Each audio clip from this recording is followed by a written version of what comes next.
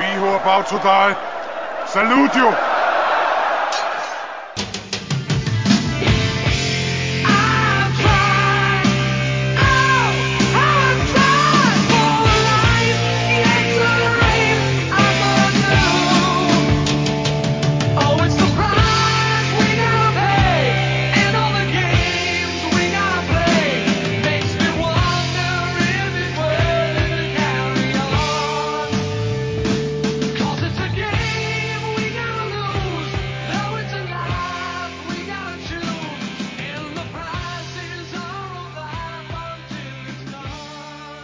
Hey, how's it going, everybody? We are back to discuss the 28th episode of Strike Force Morituri here at Morituri Mondays.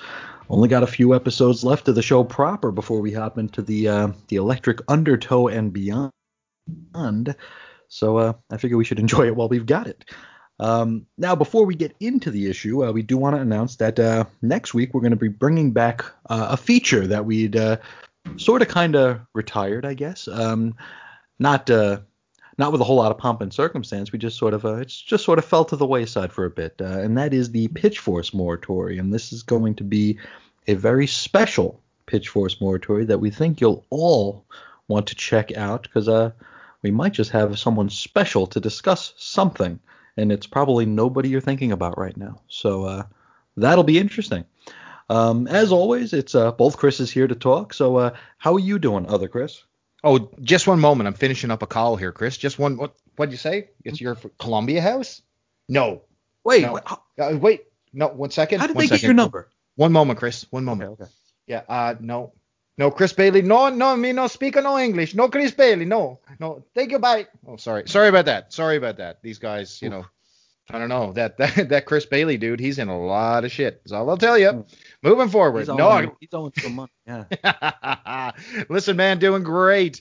Ready for episode 28 of Morituri Mondays here. And, of course, like you said, Pitch Force Morituri returns next week. And we got something special lined up. So we're going to go picture some of your favorite and maybe some of your most curious cartoons you've ever heard of, launched from the 80s, and some, all kinds of different stuff around the horn.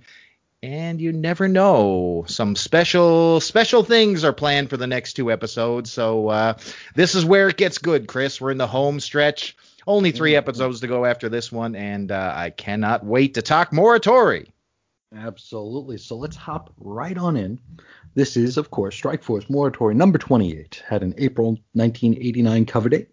The story is called The Ghost, the Tiger, and the Wind.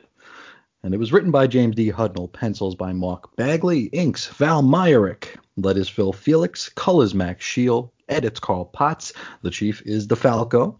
This one had a cover price of $1.50 USD, $2 solid dollars Canadian, and 50 P's in the UK. And according to Mike's Amazing World, this one hit the racks on December 6th, 1988. So we've been in 1989 cover dates for a little while, but we're still in 1988. You want to know a weird factoid about this issue? What was that? You know that despite this one being on the direct market, that I picked this one up on the newsstand. Really?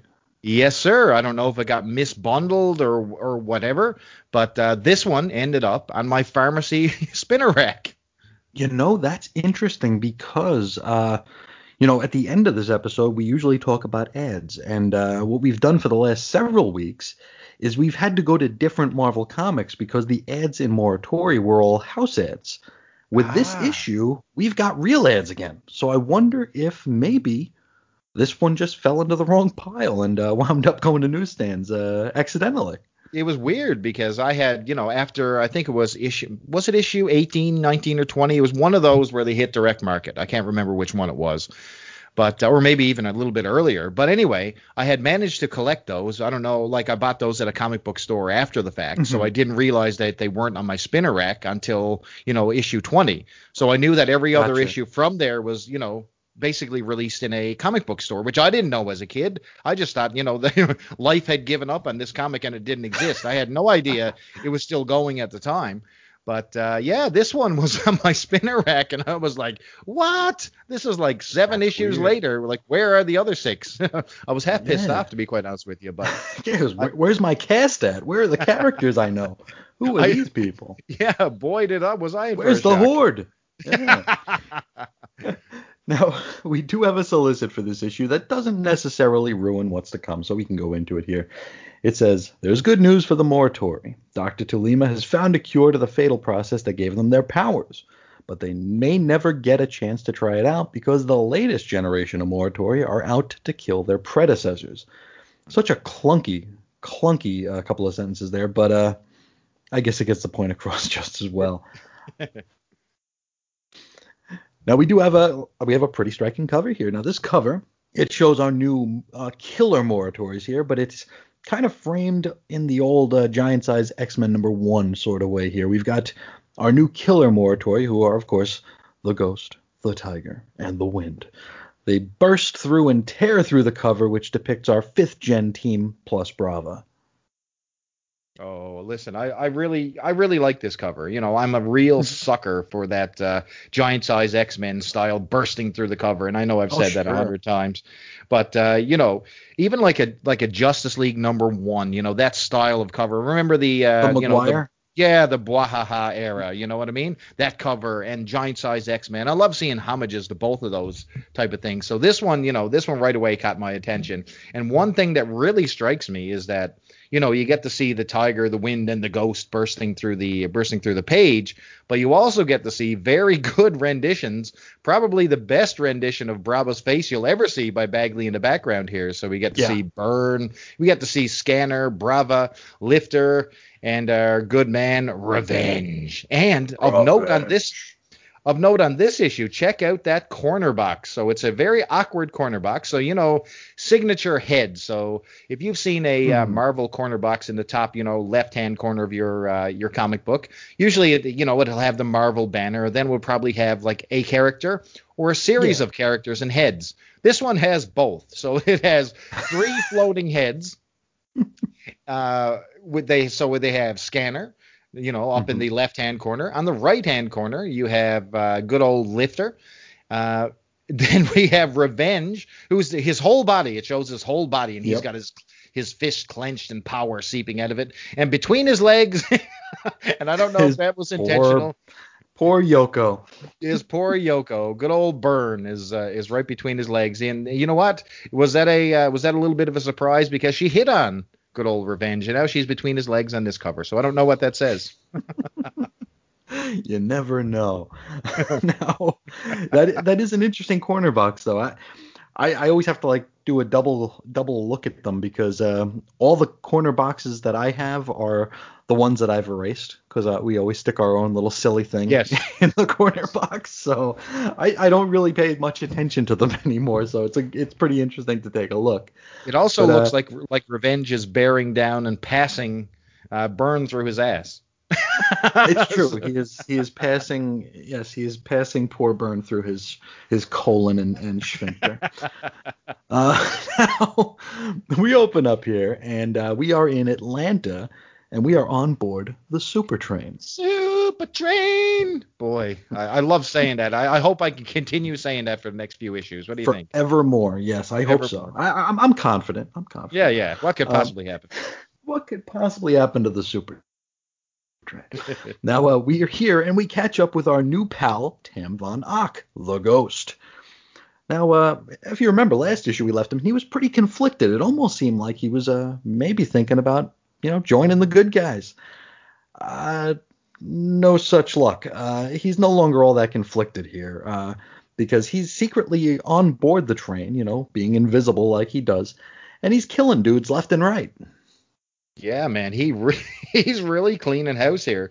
So he looks like he kills right away. So he jumps aboard the Super Train and he attacks the guys who are running it, the drivers, basically. So one guy, he punches him right in the heart. And I mean, I don't know, he looks like he blasts his heart out through his back. He hits him that hard. He looks like that janitor that you've seen in every school that you've ever been to. You know what I mean? Yes. And then you have an African-American gentleman who's also driving the train, and he gets a throat punch for his efforts. And both of these guys crumble to the floor. don't even know what hit him. And standing over them, looming, is the Ghost, Mr. Tam Van Ack. And he looks great. And he's central to the story, He's my favorite Morituri killer so far. And I mean, I think the creative team, I think it's their favorite as well, because he seems to be, compared to the other two, in about 75% more actual panels than the other two. So he almost had an entire issue to himself, and he starts this issue with a bang here. So I don't know. Looks like it could be problematic for the Paideia if this guy ever goes south on him, but looks like he's back in form here. So he's back in killer mode, and he's coming after the Morituri. Absolutely. Now we shift scenes to Barcelona, and we meet up with Brava, and she has just baked some cookies for her papa. Now, as she enters the living room with her steaming tray of baked goods, Papa Dominica is hurled across the room by an unseen assailant. And the poor old dude is absolutely wrecked. He looks worse than poor Randy on the cover of that issue a few episodes ago. He is just destroyed. Now, Brava comes in close, and before she knows it, she is whacked in the back of the head by a clubbing blow. And this clubbing blow was courtesy of the Tiger. The Tiger has now taken out Brava's father. And I mean, no stranger to killing, as we've seen in his early appearances and all that stuff. He doesn't care who he's killing. Women, children, it does not matter. This guy is definitely not afraid to get blood on his hands, okay? So when you talk about killer Morituri, the Tiger guy is probably the most, I would say, callous and cold out of the entire bunch, because we've seen him like murder legions of people, you know what I mean? No, he's doing it in the name of his people and his God and all that type of stuff. So, to him, maybe he's not doing a bad thing, but man, he does some ass kicking here. Brava's father, I want to talk about that scene for a second. You said he looked wrecked. Now, there's a series of 3 panels. So when we see Brava's father, he's down at the bottom and he's lying flat on his back. His eyes are rolled back in his head, and, his hand is up and it's clenched like he's just been really torn apart. Now, Brava's running towards him in one of the worst, worst perspective shots you'll ever see. She's got her hand out. He's got her hand out raised, at reach or whatever, and she's yelling, "Papa!" And then this next panel, Brava looks like Spirit Iron Knife from G.I. Joe here in the next panel, and she's getting whacked. Like these 3 panels, this is where my destruction of Bagley comes in here. Bagley. Yeah, this is some bad series of 3 panels, and then of course you get to see the Tiger, who looks exactly like I said he did. He looks like the Great Tiger from Mike Tyson's Punch-Out. So. Yep. But boy, does Brava get whacked here. I mean, even hits her so hard she looks like Spirit Iron Knife from G.I. Joe. I mean, that's a hard hit, brother. Yeah, he was not messing around. Now, before we get any kind of confirmation here, we head back to Atlanta, and we meet up with Revenge. Now, he's not on the train, but he's on the platform. He's taking in the adulation of his fans. Now, after signing a bunch of autographs and being propositioned by some pretty young things, Jason decides to head back inside the Super Train. Super Train! And yeah, he's back in there, I guarantee it, which is a good idea. And I like this scene because, it's a lot of what's missing from this generation of Morituri.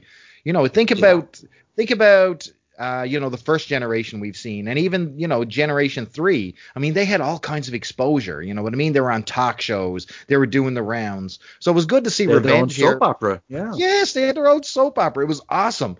And it's good to see Brava, or Revenge here, I should say. Like, he's almost like the Hulk Hogan of the group, and he's loving his new role. So he's signing autographs. He's digging it the most. This is the guy who was locked away on a Hordian vessel, crapping himself in diapers for God knows how long. And now he's like this superhero on Earth, you know what I mean? The people love this guy, and he's jacked. I mean, this guy, he kicks some serious ass. So when you talk about a guy who, could be a leader, and maybe has no choice after this issue, but this is the guy to step up, you know what I mean? So it was great to see, this touch of celebrity here. It's good to see it back. Oh, for sure, for sure. Now, out of the corner of his eye, he notices something strange. Just then, he gets whacked and thrown into a nearby dumpster. Now, as the dust and garbage clears, we can see who his attacker is, and it is the Wind.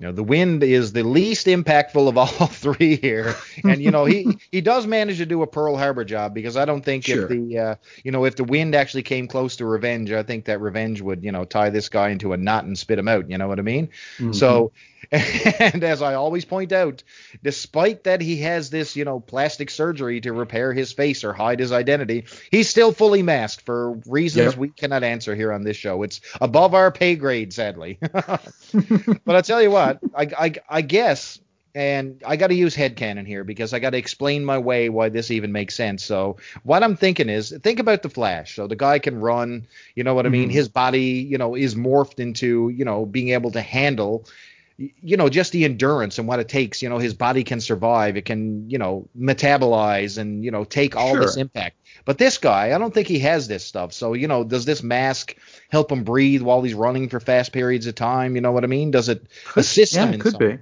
So Yeah, because I mean, it that's looks like gills a little bit. It that's what I looks like mean. a filtration. Yeah, I think you might be onto something for And I sure. think that's exactly what I took out of this mask. But, does it have its own powers? Does he have weapons, or is he just super fast? Well, we don't know, but we got questions. Questions, people. We really like to know. Now, while the Killer Morituri stand over their assorted prey, which this is our title page here, we have three, long, tall panels of each of our killers standing over their fallen victims. We shift scenes over to the Padilla, where fake-ass Lamont is giddily explaining the situation to some of his fellow bigwigs. And I like that. You like that we see the Killer Morituri. I mean, each one has their own panel where they're claiming victory over their fallen Morituri, you know what I mean?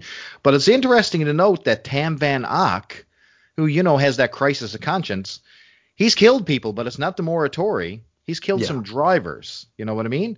So you get, the Wind, he's standing over Revenge. You have the Tiger, and he's standing over Brava and his, decrepit used to be former Papa. father. Yes, poor Papa. Broken Papa is all over the floor here. But you get to see Tam Van Ock, and he's just standing over the dead drivers. So, the other have significant upper hands against the Morituri. The big guns, too. I mean, Brava and Revenge, the powerhouses of the unit. For sure. And Tam Van Ock has just, just killed a couple drivers. So, A couple of civilians, yeah. I'm still not convinced he's a bad dude. I want to believe that he's going to go all master of kung fu and save us, Tam Van Ock. You're our only hope. I hope so. I hope so too. I like. He really grew on me after last issue, where we got that conflicted, that phone call into the Padilla where he lied to his superiors. I like that a lot. He's rogue. Now, for sure. Now, back to fake ass Lamont. He explains that the killers will kill the Morituri and the Prime Minister as part of an unrest operation. They're doing this. Aunt May will die. Poor Aunt May. Now, this is all an attempt to cause the general public to, kind of freak out and all that. Now, Fake-Ass Lamont is certain that with Aunt May out of the way, he is a shoo-in for the spot as King of the Wild. Now, Junzo What's-His-Face, that the Japanese, what is he, not an inventor, I think he's an industrialist. Now, he wishes that they could capture the deaths of the Morituri on video, because he's pretty sure they'd sell a whole bunch of vid discs. So before I get into that little spiel, I would like to say, remember in the other issues when, you had to show what each of these characters did, and they come up with a creative way, whether it's making breakfast or stopping a train or, what I mean? Powers in tandem. Yes, they'd always show a scene where everybody was using their powers in tandem and explaining what each character does. Well, this creative team just takes a shortcut, and they show a picture of them, and they show a little profile and a caption of exactly what these people do. So it's almost like a who's who entry or a Marvel Universe. An old hot move. Yeah, exactly. So I kind of like it, to be quite honest with you, because like I said, if this is someone's first issue or your second issue, depending on when you jumped on, it's good to know this stuff. So you didn't get the cheesy. And it saves pages. Yeah. Yes, it saves pages, right. We didn't need to see them making breakfast with Revenge's powers and Lifter lifting the frying pan and Burn, cooking the bacon. Like, we didn't need to see that, you know what I mean?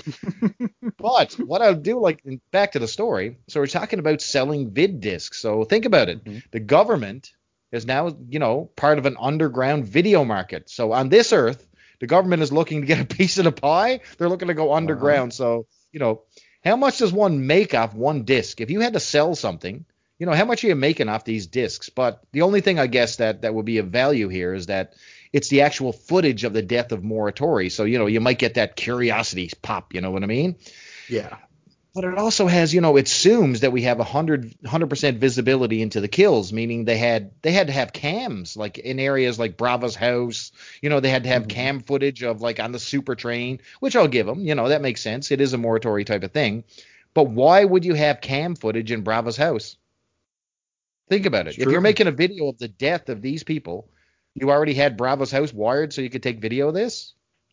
Maybe I'm being I wonder if maybe that's something they sign away. Maybe that's we heard probably like 6 or 7 issues ago, or actually it was before Gillis and Anderson left, that they signed contracts. This is when, remember, they were court-martialed, and Pilar was no, not Pilar, Ruth was like standing up for the team, and they're like, hey, you signed contracts. It's not our fault you didn't read them. So maybe that's part of it. Yeah, maybe, just maybe. Once, like you said, you signed the contract, you're on Big Brother. Julie Chen is waiting for you every single week. Mm-hmm. Here you go, house guest. Good night. Yeah. You have no privacy anymore. You have no. Yeah, maybe you're right. Maybe that's what's happening here, and that's how they're getting this footage. Or maybe the killer Moratoris have to record their kills to prove. Yeah, maybe they're wearing Google Glass. Yeah. Oh yes, there you go. That's a quality piece of merchandise there, I guarantee you. Ugh. Well, but it's funny when you're talking about like the underground video market. I remember vividly, growing up that getting that hidden VHS tape of recorded shows and all that was a huge thing. I recall getting the Star Wars Holiday Special, and man, you could have sworn you had the Second Coming of Jesus put on a VHS tape because.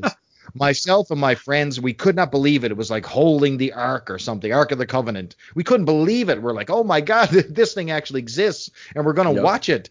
Now, 2.5 hours later, we weren't saying that. Yeah, we were ready to tear our eyes out, gouge ourselves in the throat. I don't know, but getting that rare piece of video that was always cool. As a wrestling fan, RF Video, I mean, they would film house shows for ECW, Ring of Honor, and all this stuff. Just fascinating, just getting that glimpse of, my God, they have this on video, you know what I mean? I can see, Excalibur win the first Ring of Honor championship. It's hilarious that you'd have this stuff.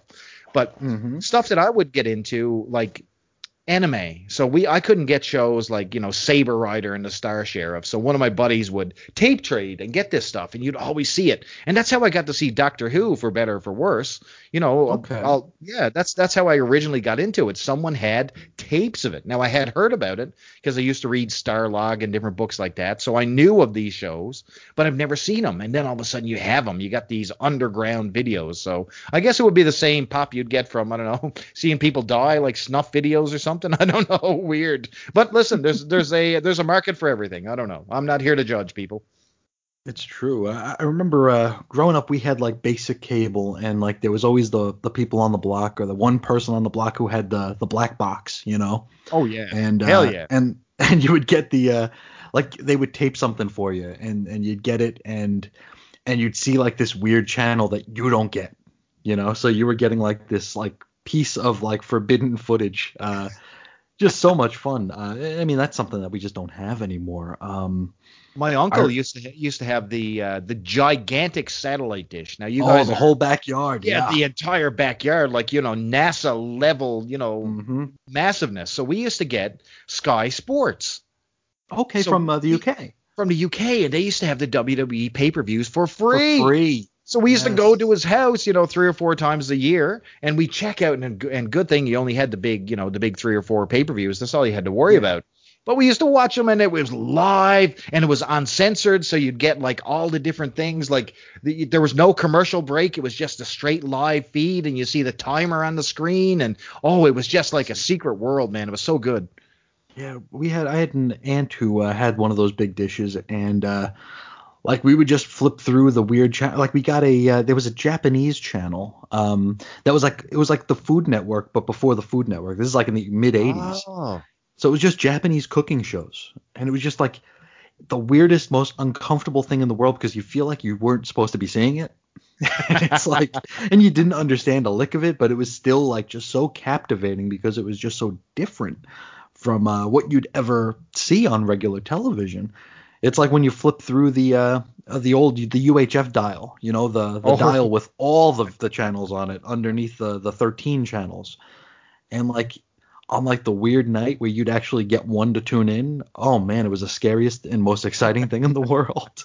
They were, because it was, you know, it would never be super clear. You know what I mean? It would always have like some sort of distortion, and sometimes like if the video was clear, sometimes the audio wouldn't be crisp, or the opposite. You know what I mean? So you had this muffled. But I mean, listen, some things you didn't care what it was. You were watching something that nobody else could see, or that you were going to watch, and this was the first and only time you were ever going to see this stuff. So it was just entrancing. So I loved it. I was huge. Yeah, and in like I remember like either in junior high or high school, that's when like Faces of Death became a thing, and hearing about the Padilla trying to film death here. That was like our first taste of, even though so much of it was staged and so much of it was like archival news footage. So it was never exactly what the rumor and innuendo led it to be. Like I remember the first time you heard of Faces of Death, it was like, oh, you're following people around who kill people, you know? I don't know what Faces of Death is. Go ahead, explain. Oh, okay. It's a series of videos that came out probably early mid 90s. And it like the whole thing was based on shock, because you're going to see things, you're going to see people die, you're going to see animals die. I never saw one because that like the idea of that really creeps me out, and I think that's something that you can't unsee. But I remember it was such a huge thing going around the school, and that would be a tape that people would hand off around the school, and it never failed, because like when people saw it, like their opinion of it changed, and it wasn't so cool anymore. It was like, well, that was actually pretty lame. Some things are better left to your head, Ken, you know what I mean? Oh, 100%. Yeah, it's I remember like thinking about wanting to see one, and then just like, nah, I noped out of it. But you can come across stuff like that online accidentally. Like if someone accidentally sends you the Bud Dwyer video. Have you ever seen that? No, I don't know. Explain. Now, Bud Dwyer was a politician, and he was caught up in some charges that I think he was ultimately absolved of after his death. But like there's film of him being interviewed coming out of the courthouse, and this is all like on live television, and he tells everybody to step away from him, and people are like, what are you talking about? And he pulls a gun out of his briefcase. And he's like, I'm not going to hurt anybody. Just everybody step away. He puts it in his mouth, and he does the thing. And this was all captured live on video. Oh, boy. And I mean, it's not something that's hard to find. I wouldn't recommend looking for it because it's something that sticks with you. But somebody sent it to me, and I didn't know what it was. And it was a friend of mine. He's like, oh, you got to check this out. And I look at it. I'm like, why did you send me that? I didn't need to see this. Oh, my God. Is it super graphic? Did he have it edited? No, it's not. It's you don't really see a whole lot of gore, but you know what's happening, and it's very, very unsettling. Like even right now, like there are found footage groups out there, or lost media, fanatics and investigators, I guess. They're looking. Have you heard of Christine Chubbuck? Have you ever heard of her? Okay, there are a couple of documentaries about her. She was a newscaster in Florida, I believe, in the 70s. And she was battling depression, and she did a little segment on the morning show. And one day she did her segment, and then she says, and now I'm going to show you something you've never seen before, a live attempted suicide, and she shot herself in the head or in the face. And this is something that was live on television. And to this point, nobody's been able to find it. But there are people scouring looking for it. But did she actually do it? She actually did it. Oh, yeah, she did it. She did it, and she passed. So it's very, very strange. And, I mean, there's rumor that somebody has it, and people are offering them tons of money for it. It's pretty crazy. And one more bit here. You ever hear of Al Goldstein? Oh, God, yes, absolutely. Okay. Like he was what was his magazine? It was some sort of it was some sort of porno magazine. that he promoted or published. And during the 80s, he had a $1 million ransom for a snuff video. So yes. You remember that? Okay, cool. Yes. And so he was baiting anybody. He's like, I want to see an actual snuff movie. And I will give you $1 million if you can show me a real snuff film. And I don't think anybody ever, cashed in, because back in the 80s, like if you have video of someone dying, you're going to get questioned, I think. Because how did you get that? But I just checked him out. So he did the weekly tabloid named Screw. Screw, that's him. Screw Magazine. Screw that's Magazine. Boy, that that's really right. gets to the point, doesn't it?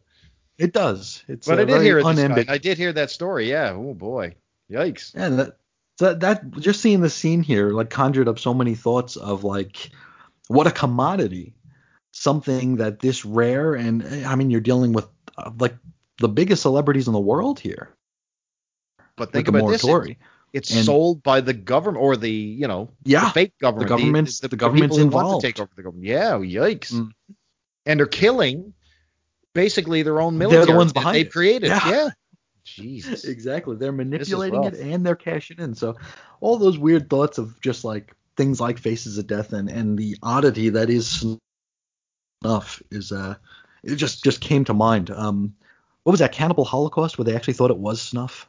Oh my God, that is bad. That is bad. It's brutal. I don't know if you've ever seen Cannibal Holocaust, but it is tragic. I saw a picture of it. Watch. Wow. That scared the hell out of me as a kid. Oh, yeah, cannibals are, I'm not scared of, what is it? I'm not scared of sharks, snakes, and deep water, but cannibals freak me out a lot because they're, there's that weird thought process, It's just the thought that, not to keep the tangent going here, but you've heard of Armin Muse? Yes. The guy, the Star Trek fan who yes.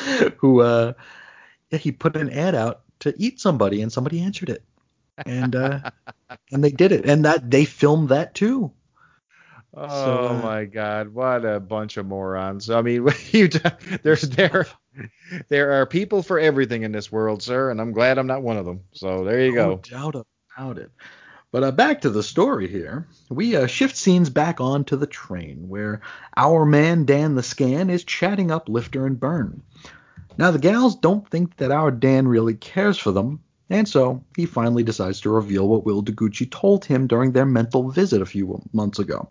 Which is long overdue, if you ask me. Jeez. No doubt. Now, this is that whole don't trust the new ones thing that Will passed on to Dan. Only Will, he didn't specify who or what the new ones actually were before he, died. Or allegedly died. We don't know yet. Now, Lifter and Byrne, they're happy to learn this, and they don't quite take it quite as personally as I probably would have if I were in their position. I'd be like, screw you, pal. Actually, we find out here that old Byrne's got the hot pants for Scanner, and she even goes so far as to ask him out on a date.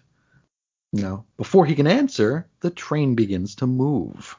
I'll answer for him. Don't do it, Dan. Because, brother, we all know how dating works out in this book. I mean, How did he catch her eye without even... I mean, he didn't even have a mustache. So how did he capture her eye? I mean, he has no facial hair in this particular book. Now, we know that changes a little bit later. But, oh, man. It finally seems here in 1989 that we're finally starting to leave the era of men's facial hair. Maybe. Thank God. Hopefully. Who knows? But it seems to be fading away, thank God, because it seemed like we were in a 1970s porn dream there for a while. I don't know.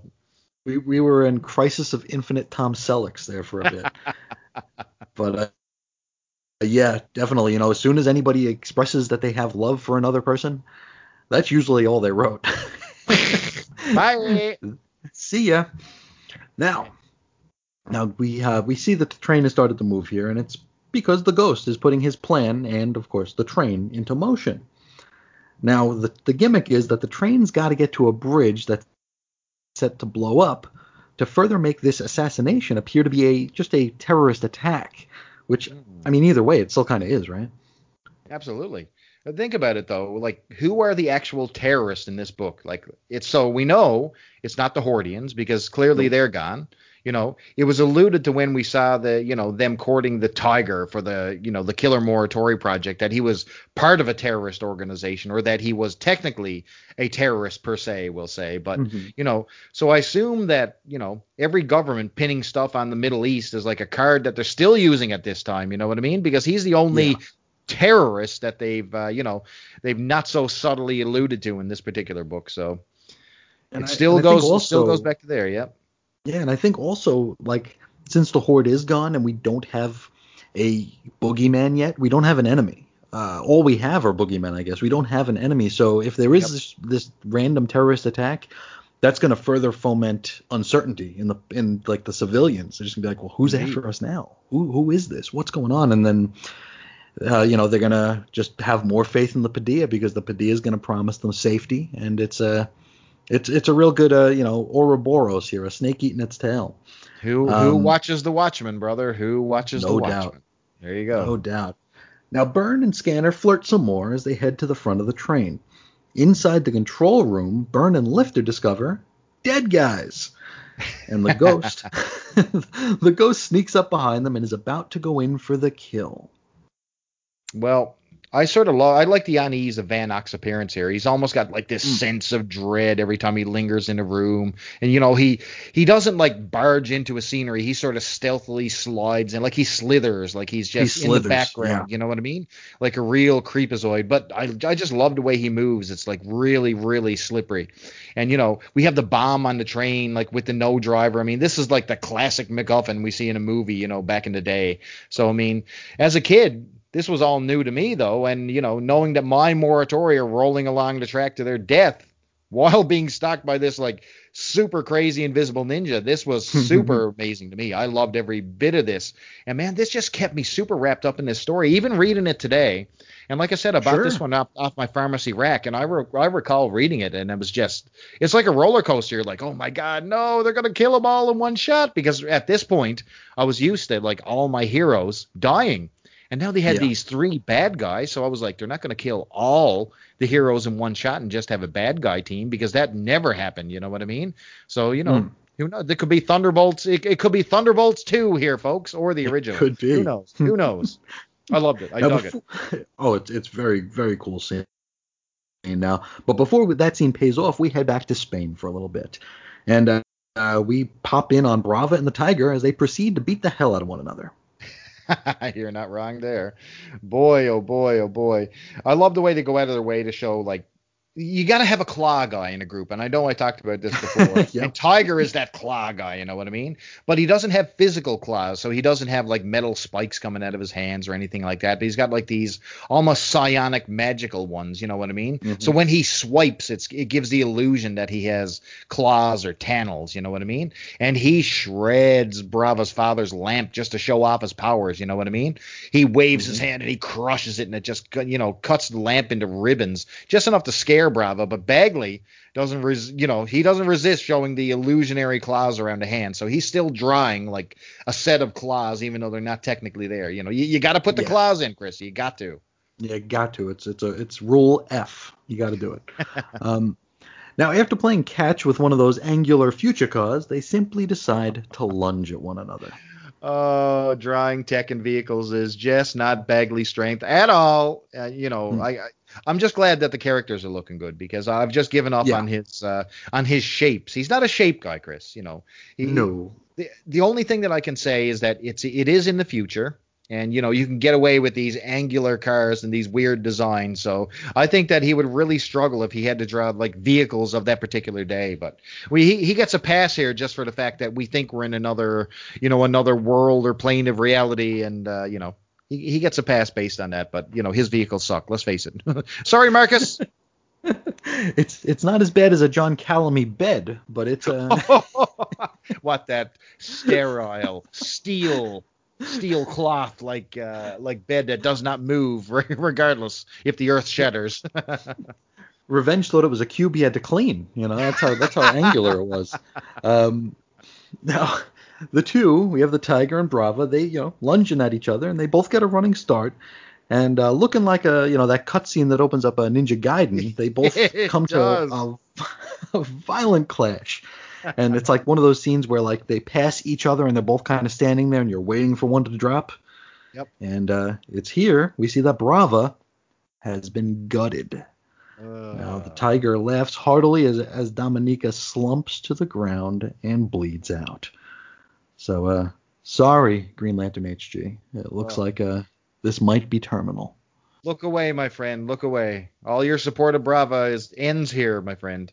But wow, like you talk about a stunning death. I had no idea that I had no recollection that Brava physically died in this book, especially at the hands of a killer Morituri. It's interesting, when you think about Tiger, he should have had his way with her, you know what I mean? She could have lived a little bit longer, he should have progressed the beatdown a little bit further, in my played opinion. with her. Yeah. Yeah. It seemed like she was just, cut really bad. You think they would have doubled down on that and had him, completely maim her or something like that. Nope. She gets sliced in the guts and she's going to bleed out, and that's how she dies. And this is Brava. This is like top of the food chain Morituri. They're not killing a secondary lifter or a burn. No. They're going for the kill, like the head queen herself, Brava. And it's a real shame. I mean, but one thing I will say, he mentions in this panel, and it's a little weird saying that, he was not going to kill her in the beginning. Yeah. He actually says that.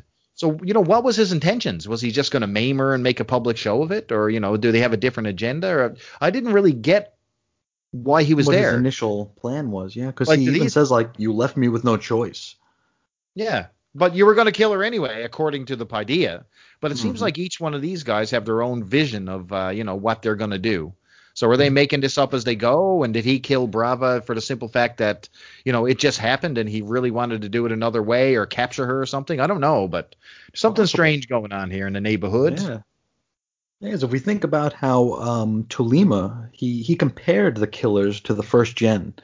And he talked about how the first geners were patriotic and, bombastic and so happy to be there. And he says he didn't get that feeling from the killers. They were just they were in their own heads and just doing things their own way, and they didn't seem to care about anything. So I think Tiger here wanted to make a statement with beating the crap out of big tough Brava, but instead, she ended up toying with him a little bit too much, and she got her guts torn out. So no doubt. R.I.P. Brava. It's a shame because I really come to like Brava. I was starting to dig her as the leader. And she just took leadership out of nowhere because Sheer was a leader one day, and all of a sudden Brava just took his place. So, yep. rest in peace, our leader. She's gone. Mm-hmm. Now we head back to Atlanta, and Revenge and the Wind proceed to beat the hell out of one another. Now it looks as though the Wind will easily take this battle until Revenge uses his powers to charge up an empty soda can. Not entirely unlike how Gambit charges his playing cards in the X-Men. Now, when the dust clears, Revenge finds himself all alone in the alley. All that remains of where the Wind was standing is like a smear, a black smear. But he's not sure if the Wind perished in the blast, though we're betting not. Oh, no. Jason rushes to the platform, and he sees that the super train... No, not my super train! No! ...is gone. No! Well, think about this. Revenge actually gets a victory over a killer Morituri. So now we're 1-1 if you're keeping score, folks. So we had Tiger who defeated Brava. Now we got Revenge who just captured the old win in the win column here over the Wind. So now we got one rubber match remaining, brother, and it's the 3-on-1 contest between our folks Burn, Lifter, Scanner against Tam Van Ock. Let's see what happens there. Well, let's head back to the train, Christopher. Let's back to you at the train, and it looks as though on the super train. It looks as though the Ghost is just about to kill Burn and Lifter when our man Dan the Scan enters the scene, and it turns out he can see Tam Van Ock. Daddy like his powers. Excellent. Scanner's powers render the Ghost's invisibility null and void. So, stop us if you heard this one, but from here, Scanner and Ghost proceed to beat the hell out of one another. Now, from the lady's point of view, and it's very funny to see, It looks like Dan's just rolling around on the ground having a fit. He calls out to Lifter to use her powers on the fella that's currently, mounting him. And she's not exactly sure at all what he's talking about, but decides she'll give it the old college try anyway. Now, much to her surprise, she realizes that she is, in fact, lifting something.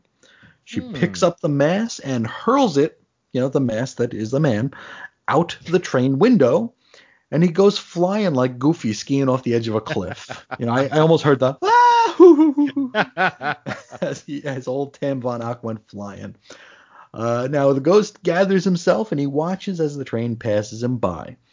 And he realizes that he's going to have to get to the derailment site so he can ensure that these Morituri don't survive. Because his original plan was he was hoping to have them dead before the train reached the bomb site. But at this point, a flag was called on that play. And what are you going to do about it? I found that point hilarious. I mean, you got this foolproof plan, or so we think, you know what I mean? I mean, did you even need to kill the drivers? No, you didn't. All you had to do was let the stupid train cross the tracks. But instead, old Tam Van Ock gets into a brawl with these people. Why did he even need to be on the train? He just wanted to keep him there, did he? Was that his whole purpose, or what? I don't even know why he needed to be there. If they had this bomb set up, you don't kill the drivers. No, you let them drive it over the train track and blow these people to pieces. You keep everything on the status quo, on the down low. But instead, he gets it. Now, I'm wondering, is this another distraction? Is this him trying to prevent or, create an obstacle where these guys can survive? I don't know, but it's a curious suggestion. So what do you do? Yeah, it's interesting. Yeah, because it's not like if there were drivers, are they going to see a tiny bomb under the bridge? Probably not. No. The only person who had a chance of seeing it would be Scanner, and he is in the train. But you know what I mean? If you're not paying attention and everything is good and you have no reason. Why would you be? Yeah. Yeah. If you're off guard, all of a sudden things go boom, and all Tam Van Ock has to do is just, stand in front of the carnage that is the broken train and take a picture and say, "Yeah, I got him.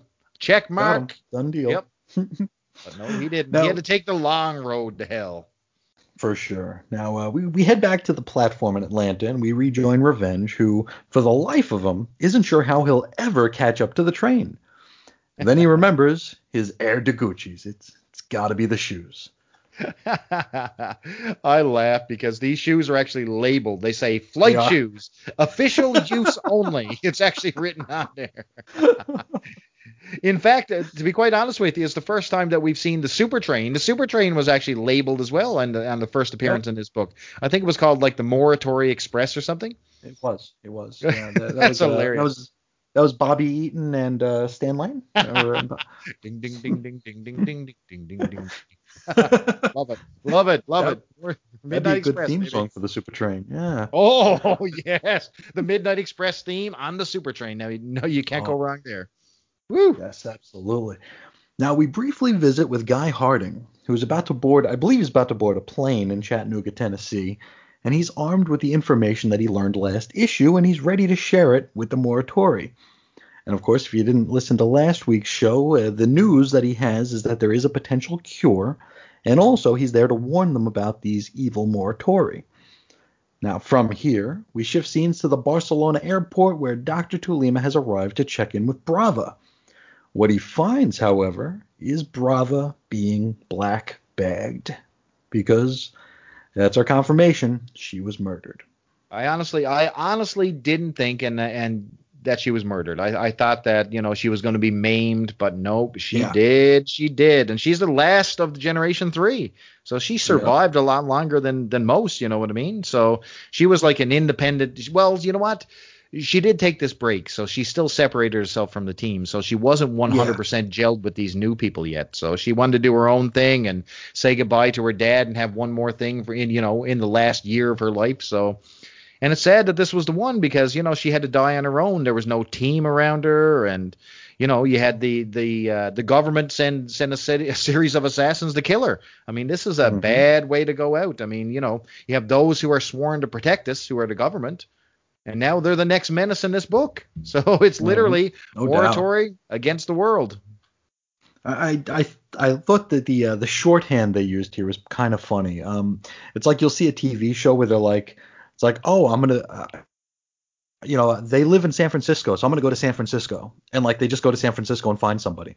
It's like we have Tulima show up at the airport, and it's like, oh, here's Dead Brava. It's like he doesn't have to do anything but he's still in the airport. And they have Dead Brava there. If only it were that easy to find. It's like, oh yeah, they live in New York. I'm just gonna head to New York and find them. It's like, what? No. Hudnall was like, okay, Mark, we have 3 panels to get this over. Go. Yes. Do the thing. And Bagley was like, no, I have to do elastic faces. I need more time.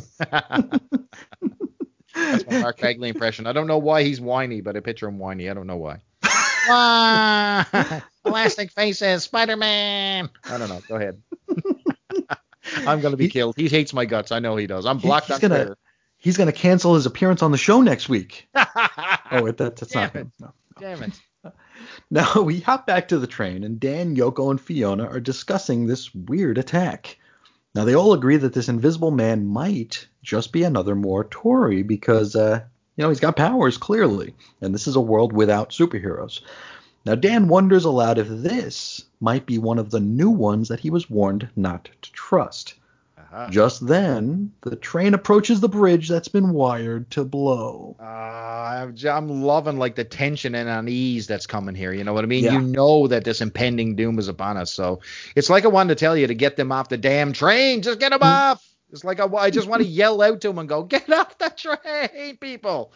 You know, it was just like an adrenaline rush reading this because you know what's about to hit. And I don't want these characters to die. So I'm all in reading this one on this page. And then we turn the page, and Revenge is he's caught up in his Air Deguchis, and he's just about to see what's about to go down. He's got a front row seat to the proceedings, and our final page wraps up with the bridge going boom, and the train comes to pieces, goes all cattywampus, and Revenge himself is caught up in the blast. No.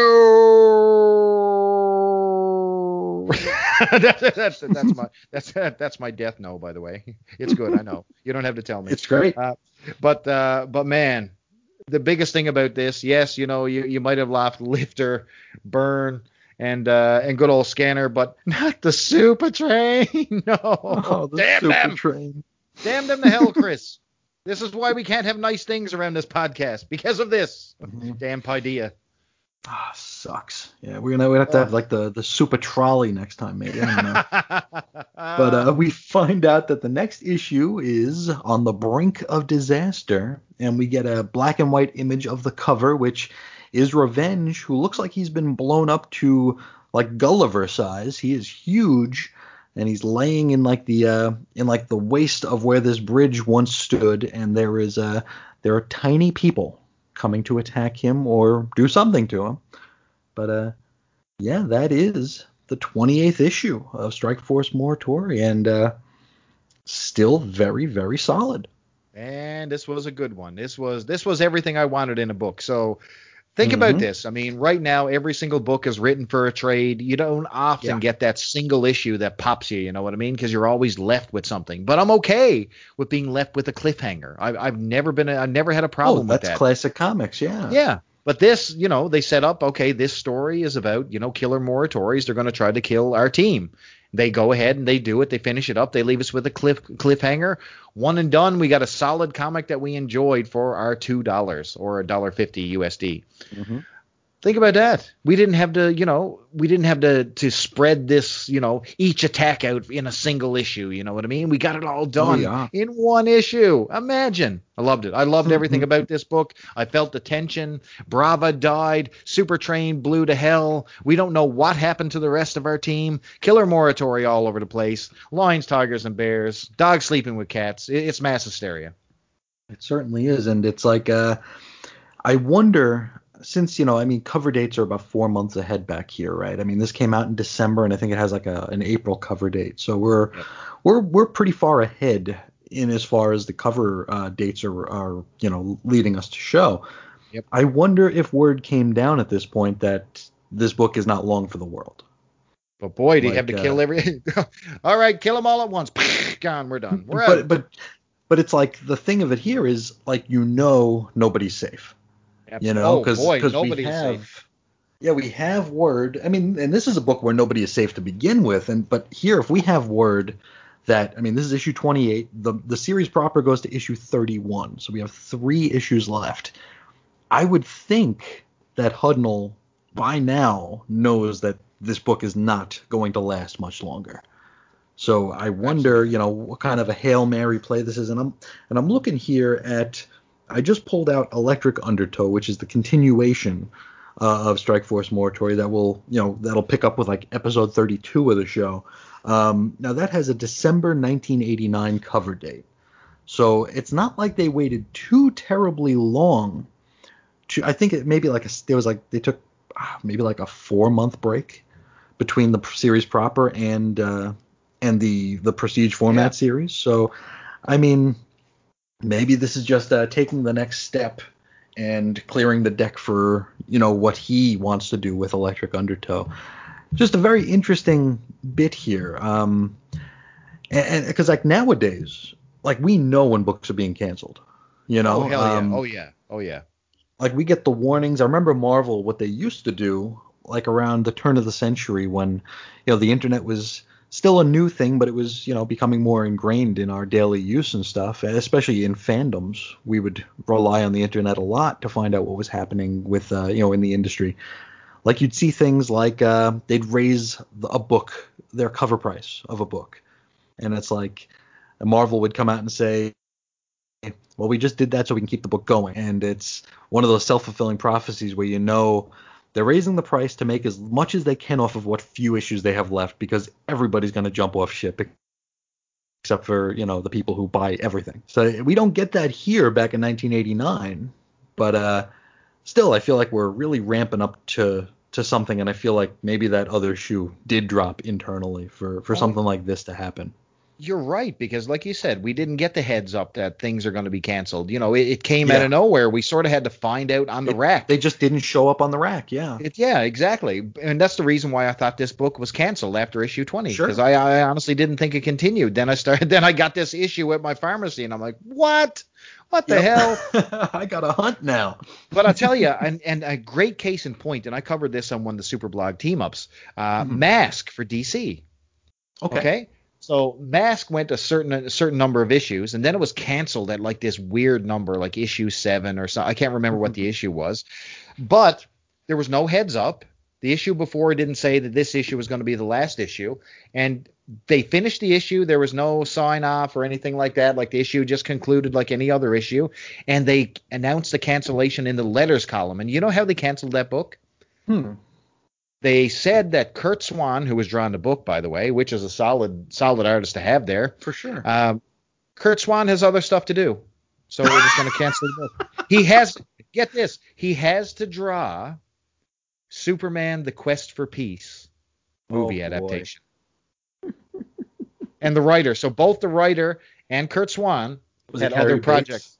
Yeah, Cary Bates, yeah. They both had Superman projects to do. So Mask was literally canceled because of Superman 4. That's funny. But it's happened in the letters column. Like it was out of nowhere. You know what I mean? Like you talk about no heads up for the fans of the book. I mean, every single issue is someone's first issue, like you said all the time. You know what I mean? Every book, it's somebody's first. And can you imagine that one being like you finally found a comic book. You're a kid and, you got 2 or 3 issues of Mask. You're loving life and you can't wait. And then all of a sudden you don't understand why it doesn't come out anymore. And you know what I mean? Hey, that Superman book looks a lot like my Mask comic. And you talk about and just as a tangent here, you talk about a guy who, everybody has their definitive characters. We talked about John Byrne and Lois Lane. We talked about, different people have their structure and their characters they can do. Kurt Swan draws 2 characters. Superman and Lex Luthor, and just femaleizes a couple of them to become other people. But yep, and that's what Mask was. It was a whole bunch of Clark Kent and Supermans and Lex Luthors. That's it. So funny. But anyway, back to Morituri. Yes. Now this was a great issue. So many different facets to it, different settings. It feels like this this issue didn't really move us too far forward chronologically, but it feels like we got so much further ahead, because just so much stuff happened in the short amount of time that the book was allotted. It's a train ride. That's all that's all we follow. Literally Yeah. a train ride. But I think they're going to update us in the letters column here. I think, that all will be just like this Mask one that I just talked about with Kurt Swan leaving the book. We're going to find out all that information right here. Thank God. Whew, hit us with it. Okay, the letters page, it looks a lot like if anybody's following the new X-Men, the Dawn of X books here, they put these like pages in there that are mostly blank with like one line on them. And they still charge you a lot of money for them. We have a page like that, and it just says, "We need letters." So, no letters page here. If only they kept that full bag of mail that got lost, we would have letters. Oh, there's some lost media. That's what we need to. We need to get involved with the lost media community and say, hey, there's a bag somewhere full of letters addressed to James D. Hudnall, care of Marvel Comics, care of Mail Strike. And we'd like to answer those questions. So if we can find those, I think we might be onto something here. It'll be the equivalent of finding E.T. games buried in the desert. It might be. They might be with the E.T. games in the desert. That's exactly what it is. We gotta find James Hudnall's like grandmother's house and look in the attic. They're probably up. It's like in a big Santa Claus sack. That's what I'm picturing it. Now, since we don't have a letters page, we will go past the letters page and we will look at the bullpen bulletins. We got a quote. Hit him with the quote. Hey, wait a minute. I just remembered. This circus doesn't have any gorillas. And that was Bruno the Strongman from John Burns, She-Hulk #1. Mm-hmm. Sensational She-Hulk #1. I actually just covered that one on the blog back in May, and that was a fun read. It was pretty fun. I loved that entire series. It was like it's completely meaningless in the entire spectrum of Marvel Comics. I mean, you talk about a book that's non-canon. This book like breaks the fourth wall to pieces. People who cite Deadpool as like the start of the fourth wall breaking or someone who did it. This She-Hulk book broke it to pieces every single issue. I mean, I loved it. It was a comic making fun of comics, and I loved it. Oh, totally. We have some news you can use. Ooh. And stop us if you heard this one before. We've got some assistant editors moving around. Those poor guys. Now, this is just a temporary move. Just to screw with them, I think. Now, for one day, the assistants will report to a different editor. And I'm sure the quality control was passed on to us, the reader, right? And we want to remind everybody that these geeks are fresh out of the butt dive boot camp. So they're well oiled, they're well greased. They sure are. I mean, why? And if you're gonna do something silly like this, why do you have to tell? I hope they're lying. I hope this is like, hey, they'll think we're wacky. Look at these hijinks at Marvel offices. Oh, it's fun and games everywhere. And speaking of fun and games, the next news item: Mark Gruenwald decorated the office for Halloween. Oh, I can't wait to hear about it. Yes, if you were in the Marvel bullpen on Halloween of 1988, you'd see a bop bag toss. I don't know if that's something you want to do in front of people, but if that's your thing, by all means, bop your bag in front of people. Also, pin the tail on the Gru. Oh, now this is not Sergio Aragonés? Or is this is Mark Gruenwald. Oh, pin the tail on Gruenwald. That sounds like fun. And that's another thing you might not want to do in public. We have knock down the assistant editor's cans. Oh my! I don't know if cans has another meaning. I know certain body parts that are referred to as cans. We have they were featured heavily in Screw magazine. They were. We have a men's and women's limbo. Speaking of cans. We have bobbing for booty apples. Terrible. Which, I mean, saying that out loud sounds pretty disgusting, but it was spelled like Budiansky. Yes, Bob Budiansky. Oh, just apples. A hijinks. Just keep it rolling here. Oh, it's wild. But I mean, if you're gonna bob for booty apples, you probably want to do that in private. Pitch the penny in the pumpkin head. which was won by Peter David, and I wonder if he claimed that on his taxes. Good point. Good point. Now there's a stuff your mouth full of candy contest. Who Candy is, I never know. And then the Tom DeFalco cigar ring toss. Oh, he's a cigar guy, is he? This makes a lot of sense now. Oh yeah, if you remember his those like one panel comics they would stick in like the early 90s comics, he'd always have like a big stogie sticking out of his mouth. It was like his gimmick. Kind of like Tom Brevoort's funny hat. This was Tom DeFalco's gimmick. He's ripping off old Jack Kirby hunched over his artboard with his musty cigar. Now we'd like to pause for a moment to remind everyone listening that someone got paid to write this. And it wasn't us transcribing it. It was someone else. Like, are we 5 here? Seriously. Like, do adults already hate their life so much that they actually behave this way? I mean, let's be real here. I can't make sense of this. I mean, okay, so admission time, okay? So in the retail world, sometimes when, your team gets disengaged, you do team building activities, okay? Of course. I've done limbo. I've done the bobbing for apples. These are real things that happen in the workplace. They were not booty apples. They were Bailey apples, okay. but it's much the same. And they were just as enjoyable as you can picture in your head here as well. So I will tell you one thing that ended up turning up on its head. So ready for this? Sure. Remember when they said, they were going to switch assistant editors just for one day? So we had to play a game, and I came up with this. This was my idea, and what a genius idea this was. Was that, the assistant manager, whoever won the game, would swap roles with that particular individual for one day. Well, no, actually, it was for half a day. Okay? Okay. Manager for a day. Yeah. Oh, yeah. One person gets to be manager and tell you what to do. They actually get an assistant manager badge. We had one done up, ready to go. And then, you had to go down and work inside your department. Chris, the guy who hated my guts, ended up winning it. And I was put through my paces. I felt like a whip dog by the end of the day. He had me going, and they were taking pictures of me. Look, it's the first time Chris ever did any work in his life. I was like, oh, no. So guess what? Careful what you wish for, folks, when you play these inter-office games, because as stupid as those sound, it actually is. The last time I was involved in a team building thing was when I was working for the windshield repair company. So I was on the road all day in 120 degree Fahrenheit Arizona weather repairing windshields. And as you might imagine, in the middle of the summer, we were very disengaged and very unhappy. Especially for like the big $10.50 we got an hour to do this. But oh yeah. And we were coming out burnt and heat stroke, and oh man, it was rough.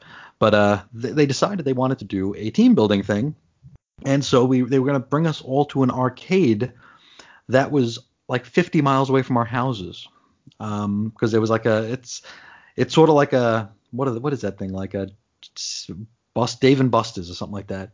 Oh yeah, like where you have video games, like a restaurant built into like an arcade type of Sure. So it's like it was something like that. It was not exactly that company, but it was something kind of like that. It had like a bowling alley and a batting cage, and they're like, oh, we're gonna do this for you guys, and it's like, okay, so I have to work 10 hours in the sun, drive back to my house, take a shower, get dressed, drive 50 miles across town to go to this thing, then do whatever we're going to do there, then drive 50 miles home, go to bed, get up, and do it again the next day. This is where you lose people, because you're exactly right. Yeah.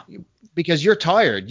Number No one, doubt. you don't want to spend any more time than necessary with these people. No right? doubt. You know what I mean? If you're on a shift for 8 hours, you're done with those people. You don't want to come back 2 hours later and spend, 2 hours bobbing for apples with these assholes again. No, you don't want to do it. Because what they don't understand is, for the most part, the people you work with, the only thing you have in common with them is what you do for a living. Yes. So it's like you're going to meet up with these people, and it's like, hey, did you hear about that thing that happened at work? It's like, well, yeah, I work there too. Oh, yeah. Okay.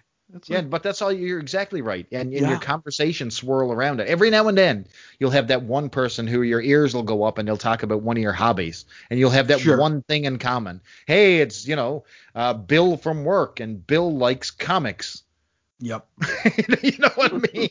And that's that one thing you know about him. So you try to make that conversation. Hey, Bill, did you read this Batman book? Hey, you know what Tom King is doing on this? Nope. Oh, okay. Have a good day, Bill. Let's go Yep. bobbing for apples at 6. Talk to you then. And I told the manager that I wasn't gonna go. Uh-oh. I'm like, because like Phoenix is a pretty sprawling sort of town here. I live in a suburb that's northwest of Phoenix. The place we were gonna go was like 2 cities southeast of Phoenix, so boy. you'd have to go all the way around Phoenix to get there. And of course, it was during rush hour because it was like at 5 or 6 at night. So it would be rush hour going out there. It was the middle of summer. It was hot as hell. And so I told them, like, I ain't doing it. And they threatened to fire me. Oh, yeah, you weren't a they're team like, player, bro. You weren't a yeah. team player. And I said, where do you want me to leave the car? Because I was in my rig. And they're like, never mind. So it's like, okay, dude, you want to hire someone to do this stupid job in the middle of the summer? Go ahead. Horrible. But yeah, and they tried to press it off like it was like the most fun thing in the world, and it's like you guys hate each other. What are you talking about? But Hey, you know what would be fun? If you do this particular event in the middle of your 8-hour work shift and let you go home Right? like respectful Yeah. people. Oh, my God. Mm-hmm. Yeah, not after the shift, and not in the middle of the night, and not when I have a shift to go the next day, and ugh. But we have another news item to get to. John Romita Jr. and Chris Claremont get married. Well, that makes a lot of sense in a lot of ways. You can fill in the blanks there. But wait, not to each other. Not to each other. Oh, Now, I thought they were going to be progressive here in this No, ad. Nope. This is still 1989. This is a long time ago. John gets married to Patricia Baker, and Chris gets married to Beth Fleischer. And we hope they're all still together. Oh yeah, God, just nothing but wedded bliss. Yeah, didn't do any research to see if they still were, because frankly we didn't care that much, and also we were afraid we'd hear that they broke up, and we didn't want to have to report that as well.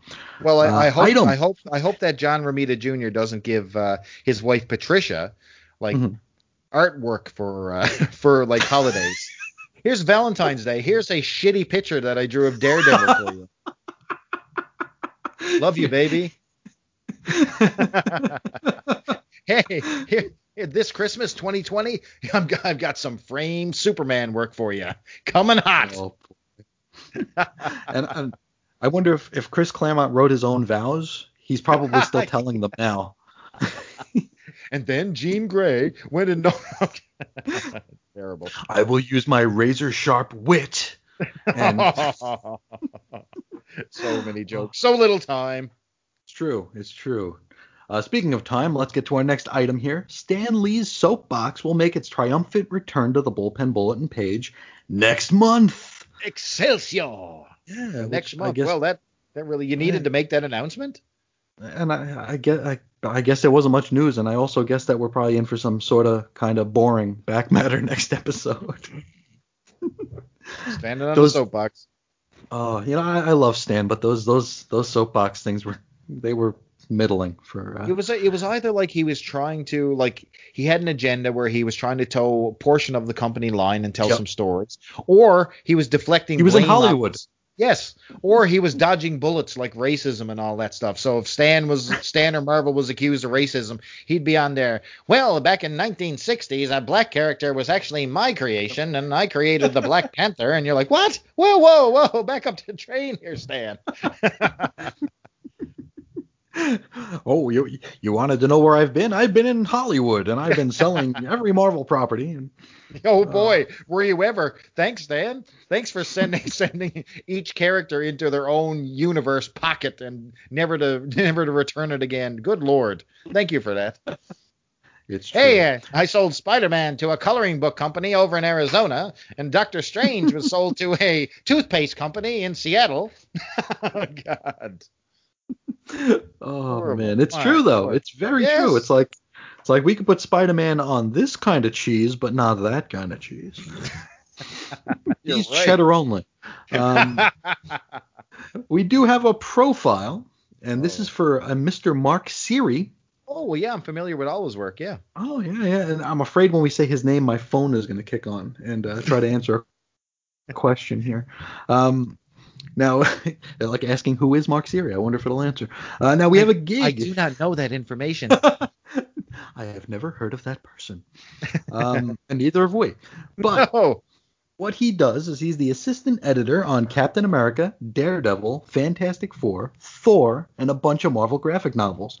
Ooh, listen. And for one day, assistant. he was probably the assistant editor on what, Wolfpack, Steel Town Rockers, Steel Grip Sharky. Baby. Oh, God. I forgot completely of that comic's existence. Steel Grip Starkey Saturdays coming soon. His past freelance work was Hot and What the. Yeah. Current freelance, he does assorted coloring gigs and the letters pages on Alpha Flight and The Punisher. Okay. Still not the worst. I wonder what the letters page in Alpha Flight entails in 1988, 1989. Don't know. Oh, watch out for letters from that C. Bailey guy saying, "This is disrespectful to me as a Canadian. I hate Puck. Stop with Sasquatch. Why are you patronizing us?" It's true. His hobbies include drawing, paintball, which, a lot of these bullpenners are into paintball, aren't they? He also likes to work on his car, which is a Triumph Spitfire. Oh. And the Troubleshooters. Yeah, baby. Yeah, the new universe. Love it. Loving it. More on that later. Yes. Now, the work he's most proud of is a fake ad he created for What the that nobody probably noticed. Well, you're right. He's not wrong. It's true. His pet peeves include when his editor prank calls him. So he's dropping names left and right here. He wants us to know that he knows people that you've heard of. God bless him. Good. He was born in New York City, baby. Ooh. His greatest life accomplishment was living in NYC, baby, and never being mugged. Which I think that sounds like a challenge, doesn't it? Think about that for a second. You're talking about New York City, and now you're bragging you've never been mugged in New York City. $6 and my left nut says the next guy that guy heads out on the street in New York City, he's done for. He's toast. He is lost in an alley, yes. Now, his oddest habit includes staying out too late when he has to work early. So he is an absolute madman. Oh, crazy. He probably would have went to that Dave & Buster's that night. Who'd play him in a movie? George Michael. Oh. No, my. Now, this was after Wham, okay? This was like after Wham, George Michael. So this was, this was like tight jeans. You got to have faith, this type of guy. The 5 o'clock shadow. Yeah, the 5 o'clock shadow, the sunglasses, women falling all over the place. But he doesn't care, ladies. He ain't into that, baby. No. But that's cool. But that's super high praise for himself. He's calling himself George Michaels, who was like the sex symbol of like the late 80s. Sure. Look at you, boy. You got something going on there. Now he looks like George Michael and he's never been mugged. You're getting mugged, pal.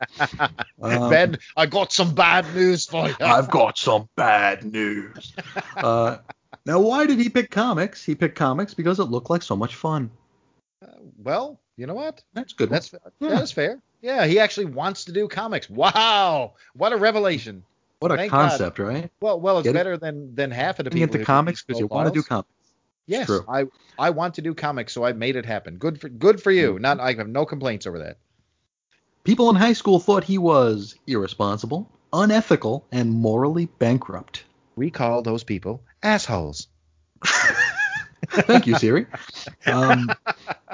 His favorite performers include Run DMC, Devo, REM, and past profile victim Michael Rockwitz's impersonations. Michael Rockwitz. Rockwitz.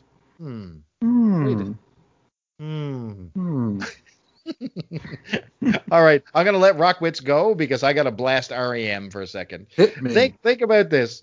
REM, Michael Stipe, okay, Mr. Shiny happy that's people. him in the corner. That's me in the corner, right?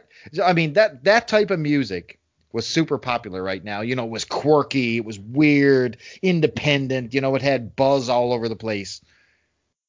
Think of it. Do we still listen to this crap in 2020? Seriously, do we? If this stuff. Now, I know REM, like back in its day. Now it has its fan base. It's still considered cool. You know, we can still listen to it. Now it's retro. Oh, yeah, look at that song. You know, that's me in the corner. Love it, right? Love it. Losing My Religion. Award winner all over the place. Play that in 2020. See what happens. Like, if REM did not exist and you put out you losing your religion right now, what would happen? Nothing. Dua Lipa would kill you. Yeah, you would not even make the top 900, let alone the top 40. And the only thing that would be there would be you in the corner by yourself, as the song says. And everybody hurts sometimes. So. Oh man, he just seems like a whiny bitch. Just seems like just this guy who's just my life. We're talking about Michael Stipe, right? Michael Not our profile victim here. Yeah. No, Michael Stipe. Of course. Anyway, moving on, people. Sorry for all the Stipe heads out there. The last good book he read, probably with his pants off, is Lolita by Nabokov. If you're not familiar with Lolita, it's about, and this is the deconstructionist, very, very, what is it, inch deep, mile wide here. It's about a middle-aged man who falls in love with his landlady's 12-year-old daughter. Bro, you can go to jail for that shit. Go to jail. Do not pass go, homeboy. You need to get that memo, sir. Need to get the memo. Yikes, a hoodie. Keep your pants on. Now, the last good movie he saw, probably with his pants on, was The Postman Always Rings Twice. Now, this is a 1946 film noir piece about a woman and her lover hatching a plan to kill the woman's husband so they could be together, and the whole thing kind of goes, ass up and sideways. Well, so you got to remember, he's morally bankrupt. He said so himself. Now he's got like an affinity for 12-year-old girls, and now dusting off his companion in life, and not a good situation going on here in this profile. We need to report this as soon as this is done. Do you think that they'll go back to 1989 and start the investigation there? Seize the computer, people. Seize the computer. His Tiger electronic calculator or whatever. His biggest influence is cited as Elliot Brown. I don't know who that is. Do you? Nor do I, sir. Encyclopedia Brown. I used to read that as a kid. For sure. All those teen mysteries. It was good. Encyclopedia Britannica Brown. I learned where my mandibula was. Oh, boy, that guy looked creepy. If you have not seen this on Chris's Twitter, you need to go take a look at one of his shots at Encyclopedia Britannica and the salesperson who was pitching it. Oh boy, he's quite a fella. He watched Lolita a couple times, I'll tell you that. Now, his greatest unfulfilled ambition is a woman down the hall that he's not going to name. Oh boy. We're gonna jump ahead here to an interview with for his own sake. Well, no. We're gonna keep going here with manwithoutfear.com. Okay, there was an interview with Mr. Siri in 2000 where he reveals that he had a crush on Christy Shield, the colorist of this here Morituri book. So maybe he's talking about her. Oh, this dude has been Me Too'd right after this episode. Done. him and Bill Cosby sharing pudding pops. That's what's happening. The worst part of his job is all the garbage that piles up on his desk every day. Oh.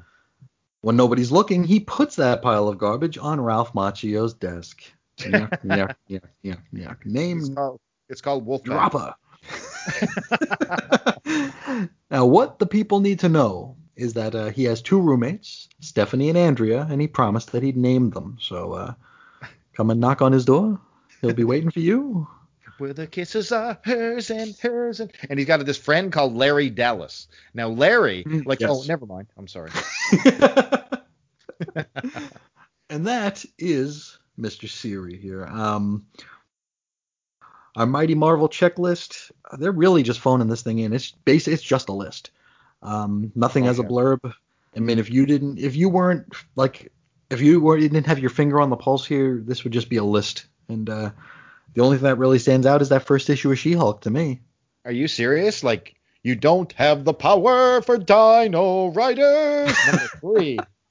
And listen, we are like, it seemed only yesterday that Marvel Comics Presents started. It's already at issue 20 here. Like, holy ding dong. What is happening with that particular series? Twice a month, yep. Twice a month happening. You every got 2 Marvel. weeks. Yep, Marvel Age was at issue 74. Mm-hmm. What else we have here? All the X books were still in Inferno, I think, or just wrapping it up. You mean like actually putting out good content? That's what you meant to say. I loved Inferno. I'll always praise that particular issue. New Mutants was just literally letting the bed down here at issue 75. So, you know, they're just about to break new ground with the, you know, just coming on their seminal run, just about to start, which is cool. Nothing really of note there. I mean, She-Hulk #1 was definitely the prize right there, that particular one. No doubt about it. And they had that bag of junk called G.I. Joe European Missions. Terrible. Ooh, I've never read that. Junk. Oh, so G.I. Joe proper, which Real American Hero, loved that book, bought every issue. Sure. G.I. Joe Special Missions, perfectly fine, loved it. G.I. Joe European Missions, try that out. No good. Oh. Is it still Hammer? That I don't know. I'd have to go back and look. I just know that as a kid I hated it. Man. Oh boy, but one thing we have in this issue, and we mentioned this earlier on, is that we have real ads. We actually have and some good ones. Ads. We do indeed. Right now I'm trying to look up G.I. Joe European Missions here on the old Google machine to see if I can figure out anything here about it. And there's not a whole heck of a lot that I can find immediately. I want to find a damn wiki. Anytime I'm not looking for a wiki, the wiki is the first thing that pops up. But let's see here. Okay, who wrote this? Who wrote this? There is no credits. Really? No credits? Yep. Maybe this is maybe they don't want people to know who wrote it. See, the first issue, Double Bluff. Oh, okay, written by Dan Abnett, Ford Allen, Ian Rimmer, and Simon Furman. See, these were the like anthology deals here. Well, they're from they're UK, aren't they? Weren't they the? I'm pretty certain they were. They were the UK editions. Yeah, they're British writers. Yeah, so yeah. Okay, so they just brought them over and compiled them for we on across the pond, I guess. Yeah, it's and these are not good issues either, because I loved G.I. Joe Across the Pond was called Action Force. Yeah. Okay, because obviously they couldn't use G.I. Joe, a Real American Hero, so they went with the more worldly Action Force. So they could use that in any country. So if you were selling that in Baghdad, it wasn't G.I. Joe, a Real American Hero, and be burned at the stake. You know what I mean? It was Action Force, which was just enough, and it featured more international characters, so it had a little bit of a different flavor. But man, it was not the same. Like, it did not have the same vibe. Yeah, obviously it wasn't canon for the Hammerverse and all that type of stuff. Like, some of the things were shared, but a lot of it just felt like a foreign comic. It did. It was a foreign comic, and it felt like it. Put it that way. I remember, but it got really good near the end, though. I don't know what happened or what changed, but it started to incorporate other series. Like, they had crossovers and all this type of stuff over in the UK. Oh, wow. Oh, Marvel UK is something else. It is a world on its own, man. It's really cool. Yeah, it's wild stuff. Me and Reggie did a retrospective on that during I don't remember which episode of the Treadmill, but it's wild stuff over there. I remember getting they stopped selling the G.I. Joe single packs in stores like a long time ago. You used to be able to get them for like $3 each, and it was always like so much cooler because like I could buy 3 of those for $10, where I could buy like 2 Ninja Turtles for $10 because those were $5 each. So exactly, the Joes were always a little bit more affordable, but they stopped selling, at least around here, the singles, and then they started putting out like these packs of like 6 characters, like themed. And I remember getting one that was the Night Force. It was probably probably like 2000-ish or so. And the big draw of this pack was Action Man. It was the first time they did a 3 by 3/4 inch Action Man figure, which was the Action Force Action Man guy. Wow. And I thought that was pretty cool, and I was like, a reason I nabbed that one up pretty quick because it was just such a novelty to have that. Very cool. But yeah, that'll bring us right to our ads here. And our first one is we actually have Stan Lee in here. And he's holding some VHS tapes from Hollywood. He sold them.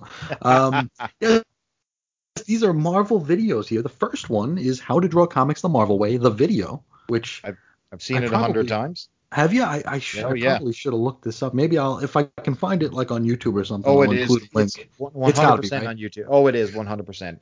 I don't know what this X-Men is, though. I have no idea what this videotape is. I thought maybe it was prior to the X-Men. Because, I mean, Kitty is on the cover. Maybe it is. Yeah, but they don't call it that. All they do is call it X-Men. And if you wanted to buy Draw Comics the Marvel Way, that'll set you back $20 American. Ooh. If you wanted to buy X-Men, possibly prior to the X-Men, it would set you back $15 American. And if you buy both, you get a Stan Lee autographed Marvel poster, which is probably the only thing worth it of that whole thing. I tell you what's funny. So, I mean, I had How to Draw Comics the Marvel Way, the actual book. I mean, sure. If you're a Marvel fan, chances are you've seen that book or you've had it in your hands or you own it, one of it. Oh, I've got it and it's fallen apart. Yeah, oh, me too. Mm-hmm. But that's the charm of it, you know what I mean? It's well used. I tried to draw from it. I could do nothing with that book. Me either. I could not learn how to draw. I took nothing out of it. So then I saw this video on YouTube. So I always wanted to buy these tapes, but of course I never ever got my hands on them. I never saw them before, but the video was on YouTube. So I sat back one day and I'm like, okay, we're actually going to see Buscema actually draw. Yep. And it's way over our heads. It's like an advanced writer, just writing out of nowhere from scratch. I mean, you cannot. A 301 class, yeah. Oh yeah, it's like him drawing Thor like right away. Bam, here you go. Hey kids, here you go. And you draw this here, draw this circle, and all of a sudden 2 minutes later, you have a finished product, and you're just left in the wind, and you've got 2 scratches on your paper. You're like, what? Hey, whoa, rewind the tape here. I remember I saved up my money to buy How to Draw Comics the Marvel Way, and I mean it was maybe like a $20 book back in the day, which that was pretty pricey back in the day. It's pricey now, but I remember the first thing I did is I made a list of all of the tools I was going to need, because the first few pages is like, these are your artist tools, and it was like you have these special inks and the special pencils and the special like straight edges. And I made this list and I'm like, hey, Ma, we need to go to the art store. And she's like, nope. So I was left. Oh my God. Like there's some typing paper and some pencils in the drawer. Yes. Go at it. The ink wells and the feathers, and no way. I'm just using like standard paper and regular pencils. I mean, come on, let's be honest. If you had to buy all this stuff, you would never pay it off with your artwork. Let's put it that way. You would always be a starving artist. If you went and bought yourself, I'm going to get myself an artboard, and here I'm going to buy some inkwell. I'm going to get all these, comic book paper. You're done. You're never paying your stuff off. You would need 4 jobs at Marvel to pay for that. I just pulled it off the shelf here. Let me see. What are the tools of the trade here? We have. Let's see. It's a picture of a pencil. It says some artists prefer a soft lead, some like the finer hard lead. It's up to you. A pen. There's a simple drawing pen with a thin point for inking and bordering, and a brush also for inking. A sable hair number 3 is your best bet. We have erasers, an art gum, and 1 smooth kneaded eraser. India ink. White opaquing paint, a glass jar, a triangle, which is a must for drawing right angles and working in perspective, push pins, a T-square, a ruler, illustration paper. We use 2-ply Bristol board, 10 by 15, drawing board, a rag, an ink compass. So I found these things and I priced them out, and my mom said, nope. Nay, Christopher. So they use Bristol board as their actual art paper. Mm-hmm. That's according to the book, yes. Wow. Yeah, so it's Not the cheap stuff, and it's certainly, if I were, a 10-year-old kid with that, I would be probably petrified to draw on it because I'd be afraid I'd ruin it. Hell, as a 40-year-old, I'd be terrified to draw on it. Afraid I'd ruin it. Oh my God. I mean, and there's no way that you could become an artist from watching this video. You could be inspired. Oh my God, yeah, look how great that guy is. Geez, I wish I knew what he had, I wish I knew that, his tips. Because clearly I want to eat the Wheaties, yeah. Yeah, they went from pencil sketch to finished product in like 2 seconds. Boom, done. Hey, Absolutely. Why can't you draw like this, kid? Here, draw the Silver Surfer and some buildings in perspective. Boom, 2 seconds later, it's completed. You're left there with like chicken scratches on the paper. Oh, I must have missed a step or two. That's why we have the apps nowadays where you could just put in your 3D models and exactly. call it good. Exactly. You don't have to draw a set of buildings. You can literally call Siri and ask her to do a set of buildings for you. Could you imagine how to draw comics the Marvel way 2020? Steal photo from internet of buildings. Convert to line art with one click. Click save as. Yeah. Reuse Wolverine photo from Marvel Comics number 29. Blip. Send to Marvel to print. That's literally it. Do you wish to send to editor? Yes or no? No. Okay. But yes, that is our first ad. Our second ad invites you into the world of Fist. Oh, what's worse than Dungeons and Dragons on the nerd scale? Fist. Fake Dungeons and Dragons. And back in university, I dabbled mildly in D&D. I stayed away from a very, very creepy D&D society, thankfully. That would have changed my life or ended it, one or the other. And now we're entered the world of Fist, which I don't know what to say about that. It was college. I was experimenting. What do you want from me? We all had that phase, right? And FIST stands for Fantasy Interactive Scenarios by Telephone. And it's available for the first time in the United States here, and the phone number they give you is 540-FIST, which I don't want to dare anyone to call right now because Lord only knows what you're going to get. It's only available in the 212, 718, 536 and 914 area codes, and I know at least two of those are in New York. 212 is Manhattan, 718 is like Brooklyn, Queens. I don't know about the other ones, but yeah, this is Is that long? You could actually I think it's 60 cents a call. 60 cents a minute. I'm sorry. It doesn't say how long these calls generally go, but if you do call, you could join a monthly competition where if you are a skillful adventurer, you'll win real gold pieces. Sure, I'd like to meet someone who won the real gold to find out. Here, little boy, here's some gold coins for your dungeon. What are these calls like? I can tell you what these calls are like right now. You ready for this? Go for it. This is exactly. I used to work at Fist, by the way. So it's like. So you were a professional fister. Yeah. Here's what it sounded like. Ready? Just make out you're dialing in. Okay, you're dialed in. You ready? Welcome to the world of Fist. Okay, right? So, you're entering a dungeon. There's lots of wenches around, and their breasts are heaving, and your bulge is exposed to the wind as you enter the dungeon. And then you take off your pants, and then it continues from there. Thunderbolt! Thunderbolt! You use your magic to undress the wench. That's exactly what this is. Oh, it says here you could hear the roar of the flesh eater. You could hear the sizzle of a fireball, the chinking of gold pieces. Oh my! And you will find things hidden in the Demon Prince's underground dungeons. Whew. I'm almost tempted to call, but I don't think we can do that. I'm afraid of dialing anything with Fist as the final four digits. That's. You're gonna get like, what are you doing calling us, little man? Yeah. Oh yeah. Then yeah. Hey, it's Fist. But just imagine if it still exists. But if anybody has any experience calling into Fist, we'd like to know about you. You're here for your Fist experience. Are you a Fist enthusiast?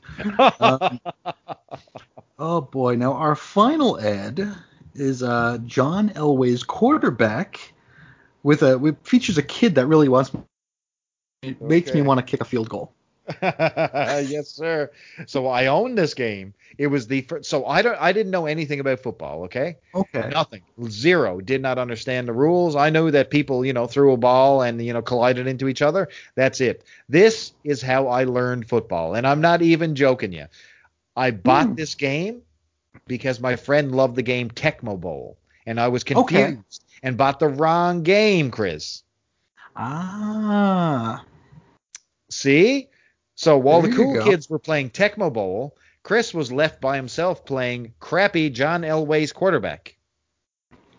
Were you there with young video whiz Danny Wimpesinger? I was not. No, that would have ended my football career right away. I think But so. it's one of those games from Trade West, which also did Double Dragon. Double Dragon, yeah. Now, what is the problem with the original Double Dragon for NES? Can you tell me? Only one player. It is one player. It's Single Dragon by Trade West, Mm-hmm. which is the stupidest thing I've ever seen in my life. Double Dragon, but you can only play one character. That's the One at a entire time. game. Yeah. That's like the one single thing that makes it a cool game is that you and your friend could kick ass.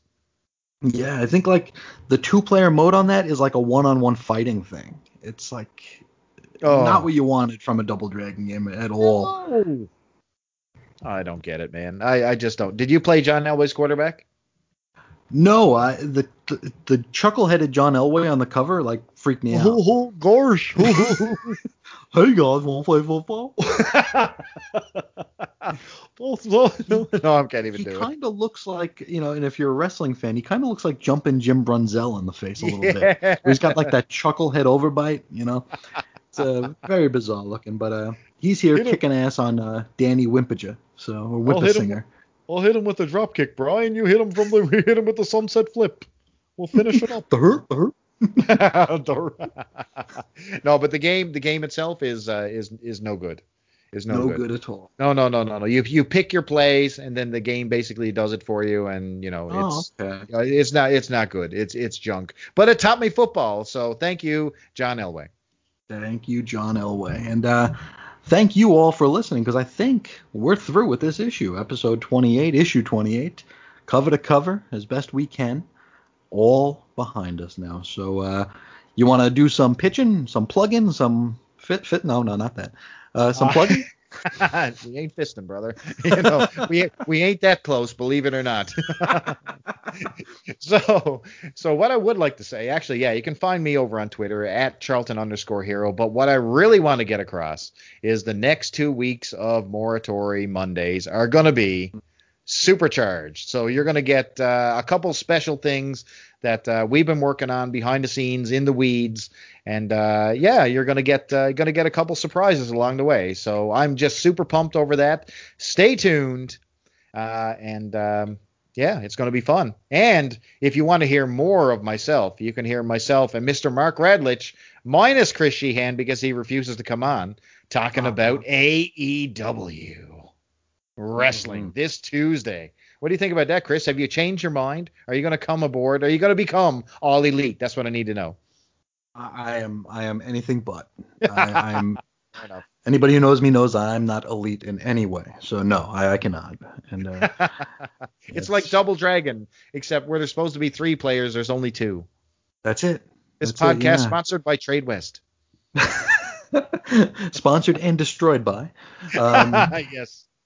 But I think that'll do it for us here. You can find me over at chrisisoninfiniteearths.com. I've put together a subdomain for Moratory Mondays, which has a very, very long web address. It is moratory.chrisisoninfiniteearths.com. But I'll try to do something, to zhuzh that up a bit and make it a little bit easier to find. But if you go there and you bookmark it, you won't have to worry. So that is moratory.chrisisoninfiniteearths.com, and you'll be able to see all the shows in the order they're meant to be listened to. So it's probably the easiest way to find what we do, because the Podbean archives and the iTunes archives are they're kind of unwieldy because we have a lot of stuff up. Speaking of stuff going up, I've started a read through of the new X-Men books. So there was a show called X-Lapsed, which sounds like X-Lax. And I think I was planning. You remember that episode of Seinfeld where George was trying to like make a woman remember him by having his name sound like By Menon? It's like Costanza. So I'm thinking like X-Lapsed sounds a lot like X-Lax, and maybe people will be like, X-Lax. Oh yeah, I remember that. And maybe it'll just stick in X-Lax. people's heads. Yeah. Well done. But there are 5 episodes of that up that went out this week. There was actually a new show every single day this week at the site. And they will be back on Tuesday, so tomorrow. They will resume with episode 6. So as I don't want to do more than one show a day because I want people to listen to Moratori. So it's here. Amen, brother. For sure. And if you want to get a hold of me, I'm at Ace Comics on Twitter or weirdcomicshistory@gmail.com. But I think that's all we've got for you this week. We want to thank you so much for hanging out. We appreciate it more than words can say. Till next time, we will talk to you again real soon.